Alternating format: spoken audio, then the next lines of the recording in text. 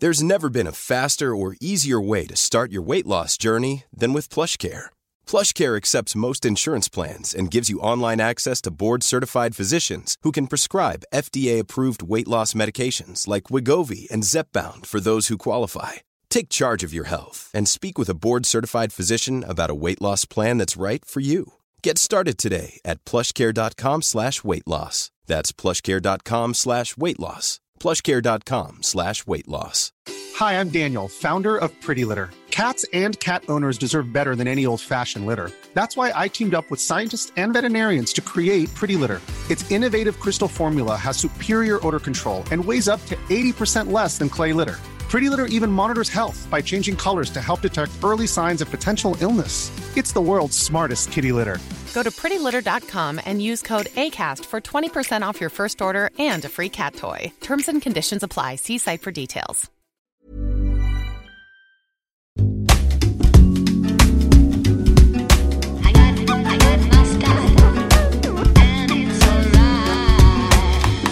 Du lyssnar på podden Atladottir och Bjurvald. Jag heter Margret Atladottir och med mig har jag Lisa Bjurvald som alltid. Hej Lisa. Hej Margret. Vi har en gäst idag. Ja, vill du presentera henne? Ja, hon heter Johanna Palmström. Hon är chefredaktör för den eminenta tidningen Bang. Välkommen hit Johanna. Tack så mycket, det är verkligen jätteroligt att få vara här. Ja, vi tycker att det är väldigt kul att ha dig också. Att vi har kommit igång och ha gäster överhuvudtaget. Verkligen. Kan du berätta lite grann för folk som inte vet, vad är Bang för tidning? Tidskriften Bang har funnits i snart 25 år faktiskt. Är det så länge? Ja, det är så länge. Den Herregud. grundades av studenter på Stockholms universitet 1991. Och då drevs den helt av ideella krafter, så nu är det lite annorlunda, men det räknas ju fortfarande som en kulturtidskrift. Vi fick ganska mycket uppmärksamhet när kulturtidskriftsstödet höll på att dras in innan jul. Det var en härjig vecka. Men Bang är alltså en feministisk kulturtidskrift och kommer ut med 4 nummer per år. Och får nu stöd, eller? Ja, vi får stöd. Stödet blev ju kvar efter många turer i riksdagens kulturutskott. Vi fick till och med lite mer stöd än förra året. Så det är vi väldigt glada för. Jag måste säga att jag tycker att vi använder våra 675 000 kronor som vi alltså får om året. Vi tycker vi använder dem väldigt bra. Och om det är någon som är intresserad av hur, så får de jättegärna höra av sig. Bra, transparens. Det gillar vi i den här verkligen. Nej, men vi kommer ut med 4 nummer per år. Vår upplaga är ungefär 6 000. Antalet prenumeranter är sedan ett år tillbaka över 3 000, senaste 3 300. Det är klass med Expo och kanske lite lägre än Galago. Men vi tillhör de större bland kulturtidskrifterna, vilket vi såklart är glada över, men vill fortsätta att öka. Och varje nummer har ett tema. Det är väl det som man kan säga. Vad har ni för, du nämnde ju upplagan, vad har ni för räckvidd eller vad har ni för läsarsiffror? Alltså vi har ju inte den typen av instrument för att läsa det eller för att mäta det, och har inte heller den typen av resurser. Men Sveriges tidskrifter brukar väl säga, de har någon slags mått, så vi brukar säga att vi har en räckvidd på 10 000 utifrån vår upplaga och antalet prenumeranter och så. Bra, vi ska prata mer med dig om bara några minuter. Men vi tänkte först snacka lite som vi alltid gör, vad som har hänt i veckan helt enkelt. Ja, och Johanna, du får ju givetvis vara med och snacka om vad som hänt i veckan. Innan vi går in och pratar mer om just Bang och vad ni håller på med just nu. Okej, hänt i veckan. Vi var ju på Meg, Lisa. Ja, vi är ganska utvilade sen i fredags väl. Ja, alltså trogna lyssnare av podden vet ju att vi spelade in förra avsnittet inför publik live-poddade på Meg. Men vi ska inte prata om det, utan vi ska prata om en annan grej som hände på Meg. Ja, det var ju så att vår kära medieminister Alice Bah Kuhnke var ju med där. Och det har blivit den stora Meg-snackisen, får man väl säga, utöver allt det vanliga personliga branschskvallret. Vem hängde med vem och vem var full och så vidare. Men professionella snackisen på Meg var ju att hon fick så dåliga frågor när hon var där. Okay. Hon ställdes inte till svars och det blev lite pannkaka helt enkelt. Men för mig som inte har jättebra koll på just det här framträdandet eller den här intervjun, vad rör det sig om? Vem var det som intervjuade och var? Eller liksom... Ja, det var ju olika moderatorer och det var några personer som räckte upp handen som försökte ställa frågor.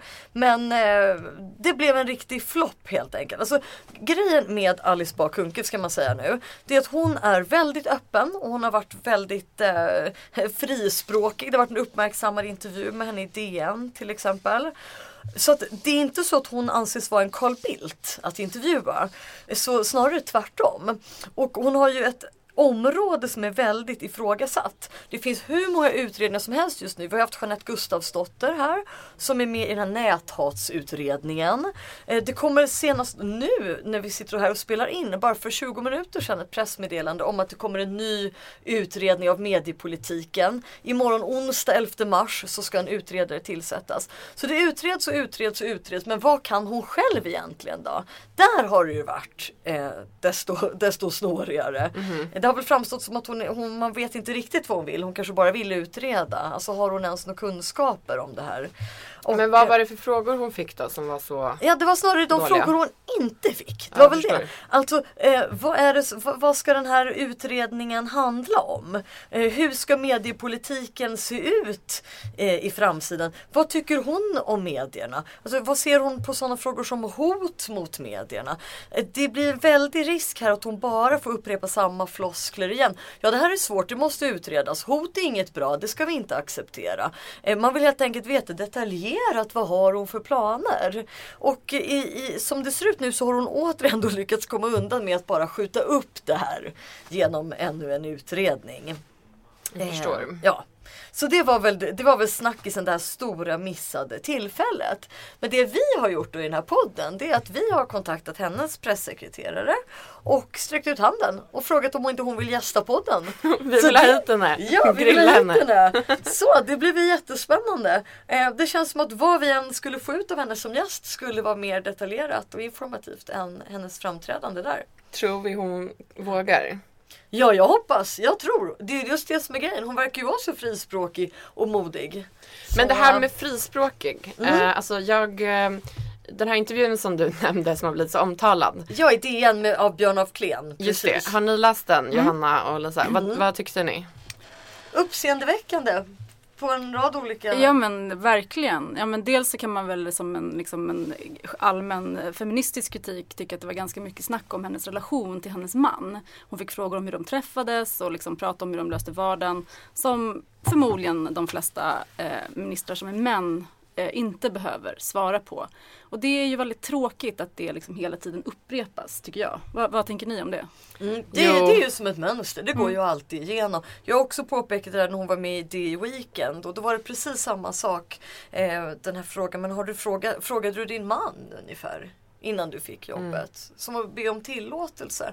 Och det är ju egentligen en rent mänsklig fråga. Alltså har du diskuterat det här vid köksbordet? Så det kan man ju undra. Men som journalist kanske man inte ska ställa den i en formell intervju. Alltså det är väl där, man drar inte skillnaden mellan professionellt och privat, verkar det som. Men alltså jag måste säga att jag vet inte vad det var med just den intervjun. Om det var liksom sättet den skrevs på eller vad. Den var så sjuk på så många sätt. Det var så speciella inslag. Det var så mycket jag vet inte. Det var liksom så här ord som olla och choklad på snoppen. Och alltså så här, jag vet inte om jag är pryd, men jag blev så jävla chockad av... Ja, man blir ställd, absolut. Jag tror inte att du är pryd. Jag tänkte jättemycket på det där att om jag skulle ha intervjuat en makthavare som pratade om mig eller om min kropp på det där sättet så skulle jag blivit skitförbannad. Jag vet inte ens om jag skulle... Alltså jag har inte gjort det. Jag vet, det är svårt att föreställa sig, men jag tror att jag skulle kunna bli så arg så att jag ville bryta intervjun för jag skulle inte känna mig respekterad om jag blev bemött på det sättet. Ja, men det var kanske det som gjorde att man kände så här, att det var lite så här, någon så här obehagskänsla liksom. Det har ju diskuterats om hon är en så kallad gränslös person. Jag vet inte om det är ett finare term för att man har någon diagnos.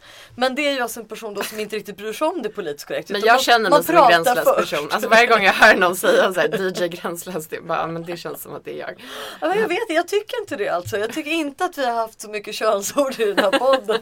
Det är liksom en person som pratar för. Och det påminner mig lite grann när jag har gjort intervjuer i södra Europa med till exempel italienska manliga politiker. Då är det ju så, då är det mycket att de tar på en fysiskt och kan säga vilket vackert blont hår du har, det ser ut som guld i solen. Det är ju väldigt ovanligt. Det har man ju inte ens hört i modern tid att kvinnliga journalister får höra i Stockholm. Så på så sätt, precis som du säger Johanna, så har hon vänt på perspektiven. Men jag tror att vi har kommit så långt i jämställdhet att man inte längre tycker det är skönt. Man tycker inte längre att det är coolt att en kvinnlig minister snackar på det sättet till en manlig reporter. Jag tror att de flesta tycker precis som du att det bara är ett jäkla maktbeteende. Ja, det blir ju en väldigt... Jag vet inte, jag tycker kanske att man saknar insikt om sin position om man inte behåller en respekt för den. Sen så det är väldigt svårt att uttala sig om vad som händer i en intervjusituation. Så det är liksom, det kändes oklart. Det kändes väldigt så här oklart i beskrivningarna om deras möten, alltså reportern och ministern. Det var kanske också, alltså det var ju väldigt välskriven. Jag tycker Björn af Kleen skriver väldigt bra, men det kändes lite så här som skönlitteratur ibland liksom, att så här, vad fan är det som pågår liksom. Sen tror jag också hon kanske blir lurad lite grann, just precis som du säger, så hur är formen? Det känns som att de hängde så himla länge, och sådana här intervjuer har man ju läst mycket, fast med rockstjärnor, om man tänker på Rolling Stone, och det hänger med ett band i typ 2 veckor, går ut, följer med på turnén, och sen plockar man bara ut de allra saftigaste citaten som någon säger i en bar klockan 3 på morgonen. Och han är en duktig skribent, men man undrar också, alltså, hur mycket av det är rättvisande? Den här lilla procenten. Och så kanske sitter stressad i bilen, de är förenade till ett möte. Hon säger något dumt för att hon är en så kallad gränslös person. Och sen blir det all fokus. Det är ett val också, men samtidigt är det ju absolut för smaskigt för att stryka. Men om man fortsätter att spekulera då, så kan jag ändå tänka mig att det här är en av de första gångerna som Björn af Kleen är med om det här. Och det är ju också intressant att han då genast skriver ut det. För som du säger, Lisa, du är ju van, det har hänt dig kanske inte i Sverige, men det är i alla fall, det är ju inte ett beteende som många kvinnor bara, oj, det här har aldrig hänt mig, utan man kan just känna igen sig. Så jag tror att han kanske också reagerade väldigt starkt på det, för att han förhoppningsvis inte har behövt vara med om det innan. Det är jätteintressant. Vi kanske egentligen skulle ha med honom eller någon annan manlig reporter som har varit utsatt för det blir verkligen uppvaknande för den manliga journalistkåren. Så här känns det. Ja, men vi får väl sträcka ut en liten hand till Björn af Kleen. Be honom berätta om denna speciella intervju. Jag tycker att vi kan prata lite om en annan snackis. Tankesmedjan och Teodorescu har jag skrivit här. Ja, precis. Alltså Tankesmedjan i Sveriges Radio, ett satirprogram, valde ju att utse Alice Teodorescu till veckans boss, va? Men de har ju Tankesmedjan är ju ett program i P3, och sen har de en podd som ju givetvis också ligger under SR, som heter Veckans boss. Och det var i den här Veckans boss som de skulle då... Eller om det var veckans chef, jag kan ha sagt fel. På. Nej, men det är Veckans boss. Det är Veckans boss. Jag tycker jag gillar det namnet, för jag tänker på så tv-spelsbossar. Där de skulle... men jag vet inte, typ roasta eller liksom så här granska eller snacka om då Alice Teodorescu, eftersom att hon är ny politisk redaktör på GP. Och det har blivit ramaskri. Eftersom att de har använt ordet husblatte. Inte bara därför också. Men jag tycker det är en detalj som man har hängt upp mycket av kritiken på. Men har det inte också varit att man har varit alldeles för elak mot henne? Den har varit för hård, och den har varit, vad ryms egentligen i begreppet satir? Alltså det har varit får man bete sig på det här sättet? Ja, alltså jag har sett liksom kritiken i mina Twitter- och Facebookflöden från både höger- och vänsterhåll faktiskt, men mest från högerhåll. Och liksom avfärdade den kanske då först, eftersom att så här, jag bara, men gud, nu ska alla så här, högerskribenter försvara en annan högerskribent. Och jag har inte lyssnat på hela Veckans boss, men jag har läst liksom transkriberat just när de använder ordet husblatte. Men ja, jag vet inte, Lisa, du har hört programmet? Jag tyckte att det var roligt. Men visst, jag kan förstå kritiken, men här känns det ju lite grann som att det är någonting större som ligger bakom här. Alltså det är större problem här. Det har ju varit en stor debatt i och med det som hände med Charlie Hebdo sedan dess om yttrandefriheten. Man har sagt att allting ska få rymmas under yttrandefriheten. Plötsligt kommer ett grovt satirprogram och nu är det stopp då. Då ska inte Sveriges Radio få göra satir. Det är ju väldigt märkligt. Det är en jättemärklig hållning. Sen så är det hela höger-vänster-vinkel. Jag skrev en artikel i Medievärlden när hon utsågs där jag förklarade min förvåning över att GP så plötsligt och chockartat byter politisk linje från socialliberal till ultrakonservativ. Jag har sällan fått så många påhopp som efter den artikeln. Och jag vet inte riktigt vad det var som skapade. Nu har ju dessutom ledarskribenterna själva sagt upp sig. Och så att jag fick ju rätt i den och alla vi som kritiserade det här fick ju rätt. Så att jag undrar om det här också har att göra med att det är extra känsligt att kritisera högern. Är det extra känsligt att kritisera högerkvinnor? Eller vad är det som ligger bakom här egentligen? Är det verkligen det här med husblatte som är som skaver? Jag kan tycka så här, jag tycker inte att man ska använda det ordet. Jag gillar inte det alls. Men det här användes ju inte på ett allvarligt sätt. Nej, precis. Det här användes ju ironiskt. Då är det ju en annan sak. Men alltså, jag tror nästan vi måste läsa upp Ja, men grejen är så här, jag tycker verkligen inte man ska använda det ordet, men jag kan verkligen så här, jag tycker att Tankesmedjan och jag tycker Veckans Boss självklart ska få roasta bäst de vill. Men sen får de ju gärna liksom förklara då eller liksom stå till svars för det när det kommer kritik. Men jag kan verkligen hålla med om att det känns som att så här, alltså, man får verkligen inte driva med högern. Alltså det är typ det farligaste man kan göra. Ja. Det gör man inte liksom ostraffad. Så att, Men det konstiga tycker jag också här, det är att det blir nästan omvänt på något sätt, lite om inte objektifierande av Alice Teodorescu så åtminstone lite nedlåtande. Alltså plötsligt ska hon omhuldas och skyddas som att hon inte klarar av det här. Som att hon är någon liten flicka som stora och stygga Sveriges Radio kommer att banka ner på. Så är det ju inte alls. Hon har ju fått en enorm maktposition i svensk media. Hon är i centrum för en strid liksom utan dess like, där ledredaktionen har sagt upp sig. Ledningen på GP har betett sig oerhört märkligt i tillsättningen. Man har försökt liksom i smyg ändra den politiska linjen. Så att hon är ju både som objekt och i tiden så att säga så är hon ju högaktuell och helt rimlig att driva med. En sak skulle det vara tycker jag om hon var en fristående kolumnist som hade skrivit en kontroversiell krönika och man bestämde sig för att hacka ner på henne. Då skulle det vara direkt osmakligt. Men så är det ju inte. Johanna, vad tycker du?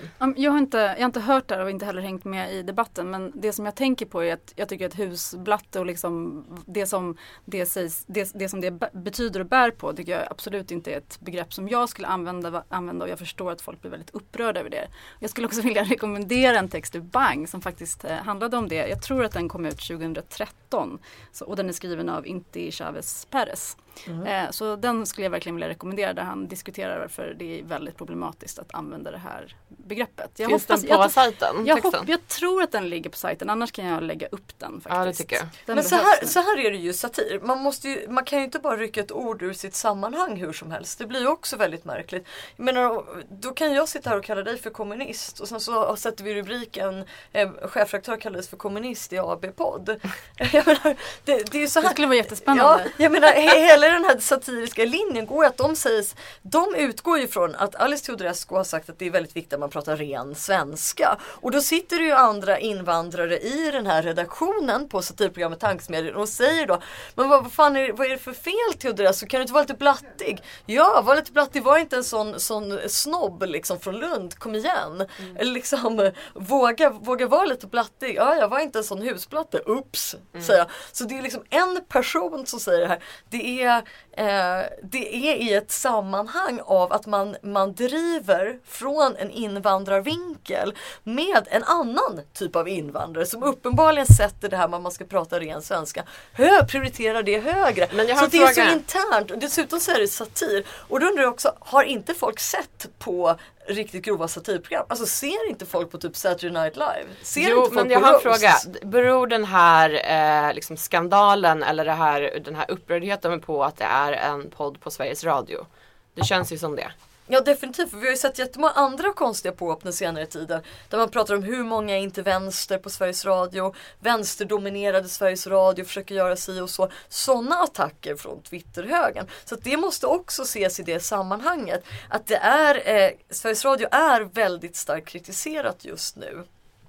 Jag kan tycka att alltså så här, det blir så svårt med, jag gillar liksom att tankesmedjan försöker, men jag tycker att det är så svårt med satir och svårt med liksom de här politiska formaten och programmen i både SVT och SR, eftersom att man inte får ta ställning liksom. Det blir, den där udden liksom saknas. Det blir inte riktigt så vast som man hade. Fast här blev det ju det och då var det uppenbarligen inte okej. Alltså man måste ju tänka så här, varför är det inte okej att i satirens namn kränka en invandrad ung kvinna? När är okej att kränka invandrade unga muslimer genom att utmåla deras religion och det de tror på väldigt grova sätt? För du ser ju hur hela högen försvarar Lars Vilks och så vidare. Och då är det jätteokej. Men de personerna blir väl lika kränkta som hon nu blir. Vi har ju nu alla, trodde jag, enats om att det är okej att kränka i satirens namn. Det är okej, det måste få rymmas sådana påhopp i konst- och yttrandefrihet. Men då ska hon stå utanför. Men diskuteras det som en yttrandefrihetsfråga eller är det folk som tycker att det är osmakligt? Nej, det är det inte gör. Folk vågar ju inte sätta in det i yttrandefrihetssammanhanget, uppfattar jag det som. Utan nu är det plötsligt en fråga om att Sveriges Radio har begått ett rasistiskt angrepp på en stackars ung kvinna. Alltså jag tycker det är väldigt viktigt det som du tog upp innan, Lisa, om att liksom just hålla koll på vem har makt och vem har inte makt. Och det kan vara, ibland så händer det att de positionerna inte hänger med. Sen så är det extremt svårt att liksom prata om någonting som man inte har hört. Men jag tycker ju att satir ska få finnas och att det ska vara väldigt, väldigt, väldigt fria gränser för vad man kan säga. Sen så måste man ju tåla kritik och diskutera. Liksom, vad tyckte vi om det här? Blev det bra? Blev det inte bra? Utan att kalla det liksom en yttrandefrihetsfråga. För där tycker jag man väldigt sällan hamnar. Men det är ju också så att man måste se det här i ledet av att ända sedan Alice Teodorescu fick den här utnämningen så har berättigad kritik kallats för mobbning. Det i sig är jättekonstigt. Alltså, för där får man henne till en skolgårdsflicka. Det är ju ingen mobbning. Det är ju en väldigt tung chefsroll som har diskuterats i bland annat branschpressen. Jag måste säga att jag fick höra den här häromdagen när jag kritiserade ett av Alice Teodorescus uttalanden i en chatt med GPs läsare där hon sa att man ska aldrig lita på media. Fruktansvärt märkligt påstående av en ny politisk redaktör. Men även om hon liksom så här, om det var en groda i en läsarchatt så tyckte jag att det var värt att lyfta fram så här, bara, men det är inte konstigt att vårt yrke har så lågt anseende om det liksom våra redaktörer går ut och säger sånt här till läsarna. Då fick jag höra av en person, en annan kvinna på Twitter, och skrev till mig: det finns en särskild plats i helvetet för kvinnor som inte stöttar andra kvinnor. Hur trött är man inte på den? Verkligen. Det är ju ofattbart. Och jag fick höra när jag skrev min grej om hennes utnämning att det var så märkligt att man försöker göra det här politiska skiftet i smyg. Fick jag ju höra både att jag var elak och att jag var avundsjuk. Återigen sådana här skolgårdstermer. Som om du kritiserar en man som utnämns till chef, då kommer du inte upp ner på den där nivån. Men alltså, då håller man sig ju till saken. Du är avundsjuk, du är dum. Vad är det vi får alltid höra det på politism när vi skriver om så här ultrakapitalister och liksom miljardärer som fuskar. Då är det så här, men ni är bara avundsjuka för att ni inte är rika. Ja. Så man bara, men va? Så, nej. Det är sandlådan Twitter kanske som har sänkt oss till de här sorgliga nivåerna. Men det man kan säga om den här typen av debatter med utnämningar eller när folk hyllas, det är att man ser ju hela tiden en gräns för när personer får vara människor och när de tillskrivs olika identiteter. Jag reagerade jättestarkt på det efter P3 Guld. Om ni minns då, det var alla pristagare i stort sett var kvinnor. Och istället för att lyfta fram de här som artister så lyftes de fram som kvinnor i väldigt många rubriker. Hey, it's Paige DeSorbo from Giggly Squad. High quality fashion without the price tag. Say hello to Quince. I'm snagging high-end essentials like cozy cashmere sweaters, sleek leather jackets, fine jewelry, and so much more. With Quince being 50 to 80% less than similar brands. And they partner with factories that prioritize safe, ethical, and responsible manufacturing. I love that. Luxury quality within reach. Go to quince.com/style to get free shipping and 365-day returns on your next order. Quince.com/style. Many of us have those stubborn pounds that seem impossible to lose, no matter how good we eat or how hard we work out. My solution is PlushCare. PlushCare is a leading telehealth provider with doctors who are there for you day and night to partner with you in your weight loss journey. They can prescribe FDA-approved weight loss medications like Wegovy and Zepbound for those who qualify. Plus, they accept most insurance plans. To get started, visit plushcare.com/weightloss. That's plushcare.com/weightloss. Hey, it's Ryan Reynolds, and I'm here with Keith, co-star of my upcoming film, If, only in theaters May 17th. Do you want to tell people the big news? All right, I'll do it. Sign up now and you'll get unlimited for $15 a month and 6 months of Paramount Plus Essential Plan on us. MintMobile.com/switch. Upfront payment of $45 equivalent to $15 per month. Unlimited over 40 gigabytes per month. Face lower speeds. Videos at 480p. Active Mint customers by 531.24 get 6 months of Paramount Plus Essential Plan. Auto renews after 6 months. Offer ends May 31st, 2024. Separate Paramount Plus registration required. Terms and conditions apply if rated PG. Sen så tror jag att artiklarna var bättre på att prata om dem som artister.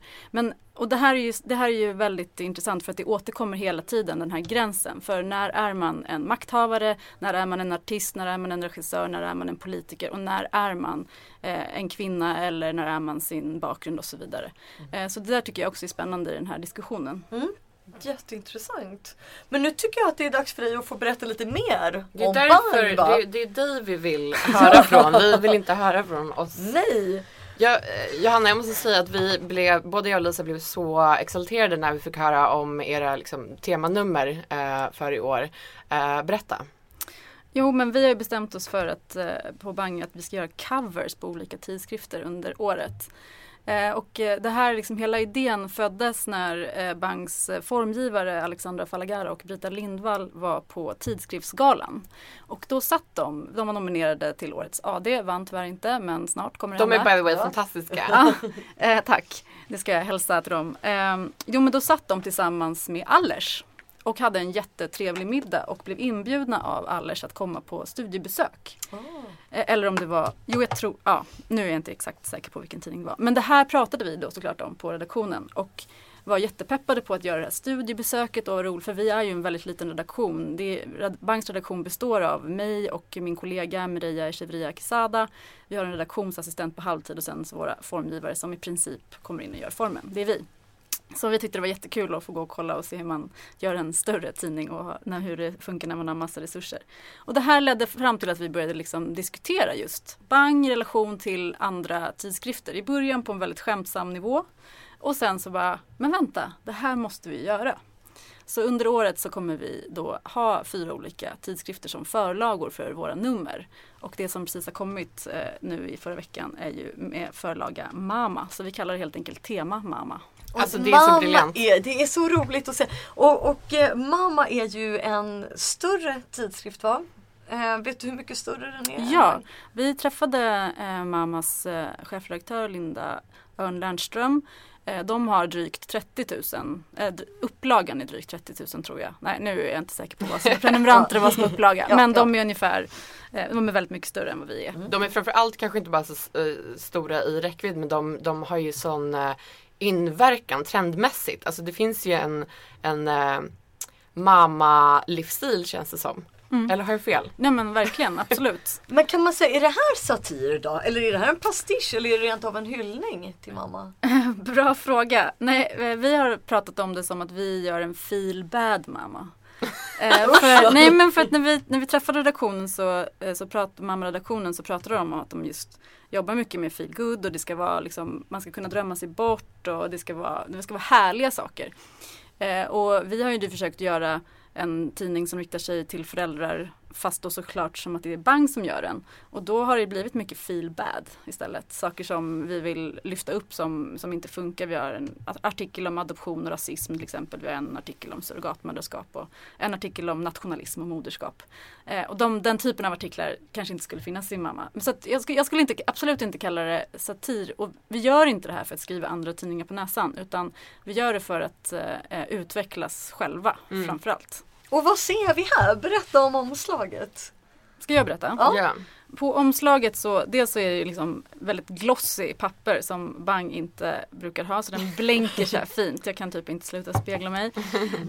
Men det vi ser är en bild som vid en första anblick ser ganska mamma-aktig ut. Det är inte en kändis, det är det ju alltid på mammas omslag, men det är en kvinna som håller sitt barn i famnen och ler mot kameran, och fotot är taget av Elisabeth Olsson Wallin.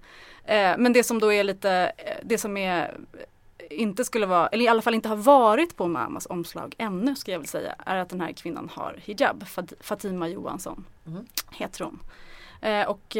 Det här är ett väldigt lätt sätt att visa på vad som kanske inte finns i tidskriftsvärlden i Sverige. Det finns självklart kvinnor med hijab som har varit på omslaget på svenska tidskrifter, men det är ändå väldigt, väldigt ovanligt.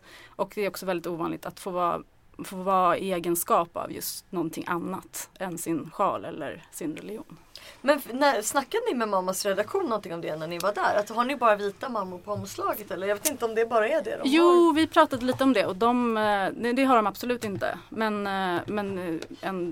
Vi har inte gjort någon granskning, men de är ju helt medvetna om att det finns en viss norm för hur deras omslag ser ut. Så det här blir en slags lärdom liksom för dem också då? Kanske, eller? Jag vet inte, det får de svara på. Men alltså, jag tror ju att det finns ju väldigt många kommersiella intressen i att också vidga sina omslagspersoner och vem man riktar sig till. Så att det tror jag är en sån sak som en tidning som Mamma hakar på. Ja, jag tycker att det här är så sjukt briljant. Jag måste bara ställa en fråga. Ni delar på chefredaktörskapet. Ni är 2 chefredaktörer. Hur är det? Jag har alltid varit nyfiken på det. Alltså det är en tradition. Hur funkar det liksom? Nej, men det är en tradition på Bang. Och vi har ju en sån himla liten redaktion, så jag kan också ha svårt att tänka mig hur det skulle vara annars om man var 2 personer. Men det funkar ju på det sättet att vi är ansvariga gemensamt och jobbar mycket tillsammans. Det finns då som en förväntan från Bangs styrelse om att chefredaktörerna arbetar tillsammans. Jag trivs väldigt bra med att göra det. Jag tycker att det är väldigt kul att spåna idéer och liksom göra saker. Och det blir ju också, man har ju hela tiden olika saker. Vi kompletterar varandra, skulle jag säga. Kul. Ja, jag bara så här, alltid när man ser, jag vet, Fokus hade ju delat chefredaktörskap också, då var man så här, men gud, alltså det är hur funkar det liksom på redaktionsmötena? Har ni någonsin fighter eller är ni överens om det mesta? Vi har ju självklart diskussioner, men sen så måste vi komma överens. Men du, Margret, du har ju också varit chefredaktör på Nöjesguiden. Hade du kunnat tänka dig att dela det med någon? Ja, men alltså det är klart. Alltså, på ett sätt så är det ju att man gör det när man har en liksom, antingen en redaktionschef eller redaktör, eller man är liksom ett gäng som gör tidningen tillsammans. Så absolut. Jag tänker att det är inte sån här feministisk liksom, symbolpolitik då, om man kritiserar att det ska vara systerskap och man ska dela på saker fast det i praktiken blir bara bökigt. Är det inte bättre att ha en chefredaktör och en vice chefredaktör? Eller måste det vara så himla jämställt hela tiden? Jag försöker ställa lite elak fråga. Alltså jag vet inte, jag har ju ingenting att jämföra med, men och vi är en väldigt liten redaktion. Jag tror att det finns massa fördelar med att vara en som har det slutgiltiga ordet när man är en större grupp. Men jag tycker att det här är en fråga som jag inte heller kan påverka, men jag tycker att det funkar jättebra och jag trivs med att dela på ansvaret. Tror du att du kommer få nog lite fler läsare från kategorier som kanske inte annars kommer läsa Bang då, nu när du gör den här häftiga coversatsningen? Alltså vi hoppas ju på det. Alltså, dels att Bang nu, den ser lite annorlunda ut. Vi hoppas att det kommer dra till sig folks blickar när de ser den på Pressbyrån eller på biblioteket. Men vi har ju också, det är ju inte bara omslaget, utan vi har ju försökt att jobba med lite andra sätt i numret. Vi har lite mer kortare material, vi har mera reportage och vi har liksom tänkt på att vi ska jobba lite mamma helt enkelt i vårt angreppssätt. Och då finns det mycket tips. Och det liksom är en... Har ni så plocksidor med så snygga barnkläder? Nej, alltså man kan väl säga att vi har tagit bort konsumtionen ur mammakonceptet. Tar man bort konsumtionen ur mamma, då har du ingen mamma kvar väl? Det är väl en ganska stor del av mamma, absolut. Men vi har följt, de har liksom mycket så här hälsa, de har lite resor, de har alltid något reportage som handlar om den personen som är på omslaget och de har alltid något ämne som de fördjupar sig i. Så att, och sen liksom lite mycket plock och notismaterial. Så att det finns helt klart saker man kan följa utifrån hur tidningen Mamma är uppbyggd. Det har ju nyligen varit internationella kvinnodagen 8 mars. Hur firade ni, höll jag på att säga? Ja, men Bang brukar faktiskt fira detta. Vi har i Stockholm med en stor fest. Ja, vi har en jättestor fest. I år hade vi det på Debaser Medis. Vi firade ett feministiskt nyår med ringklocka ring på 12-slaget. Det var jätteroligt. Och ja, det är som en tradition i Stockholm. Det är faktiskt alltid utsålt. Så det var superkul. Och det känns ju, vi håller ju på med, till skillnad från många andra medier så håller vi på med, har ett feministiskt perspektiv hela året. Så det är kul att kunna använda 8 mars som en dag också för fest. Där kan vi liksom släppa loss lite och ha lite kul och inte bara diskutera allvarliga samhällsproblem hela tiden. Ja, men det känns ju som att de stora medierna så här, har ju en dag per år där de lyfter fram olika kvinnor och kvinnofrågor. Så att i år tycker jag känns ganska nytt, eller i alla fall de senaste 2-3 åren, är att liksom de stora kvällstidningarna har så här årets kvinnorlistor. Har ni lagt märke till det? Jag har lagt märke till Expressens lista. Har det varit fler alltså? Men det har ju varit att man uppmärksammar vissa och sådär. Jag tycker att det blir märkligt, men det är nästan mer spännande att höra vad du tycker som ändå är chefredaktör på Feministisk tidning. Jag tycker bara att det blir, är det bara de här som har räknats? Vad är det för urval? Det är en salig blandning. Kronprinsessan, hon har ju ärvt sitt ämbete. Det finns ju hur många saker att kritisera där som helst. Och det blir också märkligt att plötsligt kommer den här omgången. De här 100, de har varit årets kvinnor. Ja, nu slutar vi. För att jag ska bara tillägga, det kommer en studie som jag skrev om igår, att det är alltså mer än dubbelt så många män som nämns. Alltså nu pratar vi inte som skriver artiklar eller något sånt. Det som nämns i svenska medier än kvinnor.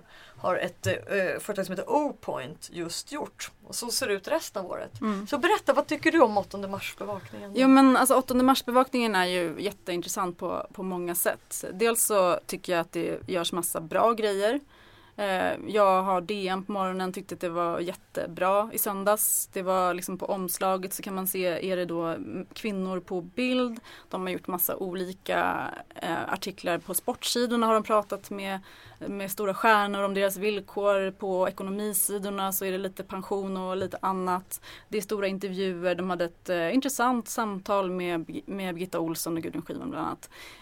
Det som jag undrar är ju varför det här är någonting som DN och andra stora redaktioner avgränsar till den här veckan eller den här dagen. För alla de sakerna som de tog upp i den tidningen, det finns ingenting annat än internationella kvinnodagen som gör att det måste komma den veckan eller de dagarna. Men here, alltså jag känner att det nästan blir som en käftsmäll.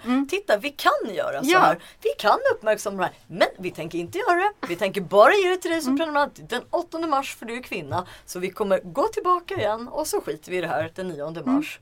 Det är extra fräckt nämligen. Visa att man har insikten, man har kunskapen och man har tekniken att göra en jämställd tidning. Ja, men framför allt så finns ju kompetensen. Om man ser på alla reportrar som jobbar på tidningar och så vidare. Det finns ju jättemycket drivna feminister som kan de här sakerna och som jag tror, jag vet inte hur det går till. Jag tror inte att deras kompetens och kunskap på det här området tas tillvara på andra veckor under året. Och det är ju synd, ser man ju, för det är massa bra grejer som görs. Som är toppen helt enkelt. Vi brukar ju alltid ha ett inslag i våran podd som är veckans publicistiska övertramp eller snedsteg. Och jag har bara en liten parentes egentligen som jag vill ta upp angående just Expressens 100 eller typ årets 100 kvinnorlista. En av våra skribenter, Fanna Ndao Norby, listades som en utav dem, vilket var ju askul. Men de stavade hennes namn förnamn Fadda istället för Fanna. Vilket ju liksom är så här, Ja, det är kanske en skitgrej sånt som händer. Nej, det tycker jag inte. Vad tycker du, Johanna? Nej, det tycker jag inte. Det är väldigt, väldigt viktigt med namn. Eller hur? Alltså det är så här, och framförallt också med tanke på vem Fanna är. Alltså att hon är liksom en svart feminist, att hon har startat Instagram-kontot Svart kvinna. Och det bara känns så här, men snälla, kunde ni inte så här fått hennes åtminstone hennes namn rätt liksom. Men det var ju kul att hon var med på listan. Men det tycker jag bara, det är ett tecken på den där arrogansen. Ja, men det blir nästan också, så precis som det här med 8 mars-partiet, det blir nästan också ännu värre. Man anar ju, eller man misstänker då att det blir sådär, ja men vi tar någon svart tjej som har sagt något kontroversiellt. Vad heter det för någonting? Är det något Fanna eller Fadda eller någonting? Det är bara skriv något. Det känns ju så, man får ju det intrycket som läsare. Ja men en manlig börs-vd, gud vad du kollar noggrant om är det liksom, är det ett fond eller af eller hur skulle han stava det här namnet? Och är det verkligen Christer med K eller CH? Sådana felstavningar ser du ju aldrig i till exempel Dagens Industri av affärsmän. Så det där tycker jag, visst det kanske är en litet i antal bokstäver, men nog så viktigt. Men det som är så uppenbart i den här 8 mars-granskningen, jag kan jättegärna prata om den listan alldeles strax, det är ju att också bristen på självinsikt och självreflektion. För dels då så gör man de här sakerna som borde vara så här grundläggande journalistiska granskningar av arbetsliv och politik och så vidare. Det gör man de här veckorna, man gör det och klarar det jättebra. Men det var ju tidigare i våras, i januari, det är ju vintern, då gjorde ju DN Kultur en granskning av läromedel och hur det såg ut och visade att 87% av personerna som nämndes i 4 historieböcker var män. Det var ju i sig en intressant granskning. Men då gjorde Eva Frankell på Aftonbladets ledarsida, hon räknade bilderna i DN samma dag och då var det, jag kommer inte ihåg exakt, men om det var 39 män och 5 kvinnor på bild. Och det är så roligt att man kan ha den här typen av granskningar men samtidigt inte kolla på vad man själv håller på med. Och det finns ju, jag tycker också att det finns en så tråkig ängslighet som under 8 mars-veckan så blir det som en självklarhet att göra den här typen av granskningar. Men under resten av året så är det, om man ska diskutera mångfald eller om man ska diskutera jämställdhet, så är det ofta en åsiktsfråga. Och nu vet vi ju, eller jag menar jag tycker det, och det är väldigt mycket forskning som visar att det finns och existerar strukturell diskriminering. Och ändå så återkommande i mediegranskning och medierapportering så diskuteras det som en åsiktsfråga och blir så himla laddat. Och det tycker jag man kan ta med sig 8 mars-veckan, att så här, gör det inte så himla laddat, det är inte det, utan det är fakta. Jag tycker det är så intressant just det där med historieböckerna som du tog upp, för att jag blev extremt irriterad hur man tog den granskningen vidare sen på andra redaktioner. Alltså det blev en debatt. Alltså det var liksom så här, senare på kvällen i Aktuellt eller vad fan det nu var, så var det liksom så här, Ivar Arpi mot någon vänsterperson skulle diskutera huruvida det är typ bra eller dåligt att det är så här ojämställt i våra historieböcker. Istället för så här, liksom historiker eller liksom lärare eller ja men ni vet. Så det blir så jäkla pinsamt att det aldrig kan tas till nästa nivå. Men jag måste nästan peka på att det här är ju ändå en större trend i medievärlden. Det här är ju det vi snackar om, debattifieringen, snuttifieringen. Och då är ju också Teodorescu ett exempel där man inte kan ha en regelrätt mediediskussion, medieanalys. Varför gör ägarna en sån här omsvängning? Vad innebär det? Hur ser det ut på ledarsidorna runt om i landet? Vilka höger, vänster, vilken typ av höger och så vidare. Hålla sig till ämnet, om du övergår till rena liksom pajkastningar. Samma dag blir det här. Nej men du är avundsjuk, nej men du mobbar henne. Och så återigen så utmålas det som en debatt. Så jag måste nästan säga att det är ju inte unikt. Det är ju tyvärr bara att vänta. Ja, men det finns ju också en annan sak som återkommer, är ju att metoderna hela tiden ifrågasätts. Det har vi ju sett nu i SVT:s först publicering och sen tillbakadragning och sen fortsatt granskning av hur det ser ut med vitheten i stora börsbolag. Granskning vita bolag. Exakt, den granskningen. Att istället för att diskutera de här sakfrågorna, självklart är metoder viktiga. Det tycker jag är jätteviktigt. Men vi får återkommande ser vi hur debatten om metoder tar över det som olika personer vill diskutera och vill lyfta. För det är ju uppenbart att vi har den här fördelningen i näringslivets toppar och även i de statliga bolagen som sen kom en annan publicering om. Så att jag skulle också önska att man just tog med sig lite av det här självförtroendet från 8 marsveckan. Och det handlar ju verkligen om att lämna debattifieringen. Och inte öppna upp. Alltså, ja, man måste så här, höja nivån på debatter, det är väl det jag försöker säga helt enkelt. Men det kan vi alla hålla med alltså, om. Ja, men det tycker vi också. Och jag tror att vi kommer behöva ha så här, alltså flera så specialpoddar om liksom så här hashtag debattsamhället i Sverige. För någonting, det har gått för långt helt enkelt. Ja, men det har det. Det är ju klickjakten och det är ju snackisjakten. Det är det som genomsyrar allting. Men det finns liksom vissa frågor alltså så här, som man är så här, hur kan det här ens debatteras fortfarande? Och då är man liksom inte i pensionsålder än, men man känner sig som det så här, mentalt. Bara, va? Så här, har vi inte kommit längre liksom? Precis. Men bara om den här listan, eller listorna som har gjorts på årets kvinnor, där tycker jag också att det finns en tendens av en jippofiering av 8 mars. Där liksom, runt om i världen så finns det många länder där kvinnor blir gratulerade på 8 mars. Det har vi också sett i sociala medier i Sverige. Grattis kvinna på internationella kvinnodagen. Men Ryssland är ju som typ alla hjärtans dag. Exakt, man delar ut blommor. Och det här tycker jag liksom hänger lite mer ihop med det. Att säga så här, ni har gjort ett bra jobb och ni är kvinnor. Vi vet ju, det kommer inte de här listorna när det gäller män. Det är väldigt lätt. Eller jag är helt övertygad om att vi inte har den typen av årets män. Nej, men vi börjar. Ja, absolut. Det skulle ju vara väldigt roligt. Svårt. Jag skulle aldrig kunna lista 100 män som skulle vara värda årets män. Nej, men vi kanske ska lista årets mediemän. Det kanske vi ska börja med. Gud. Men så då finns det liksom att det blir ett sätt att också lyfta fokus från de orättvisor som 8 mars ändå syftar till att lyfta fram. Och hur det ser ut med kvinnors villkor i Sverige och världen. Vad glad jag är att du säger det. Det tror jag det är många som behöver höra.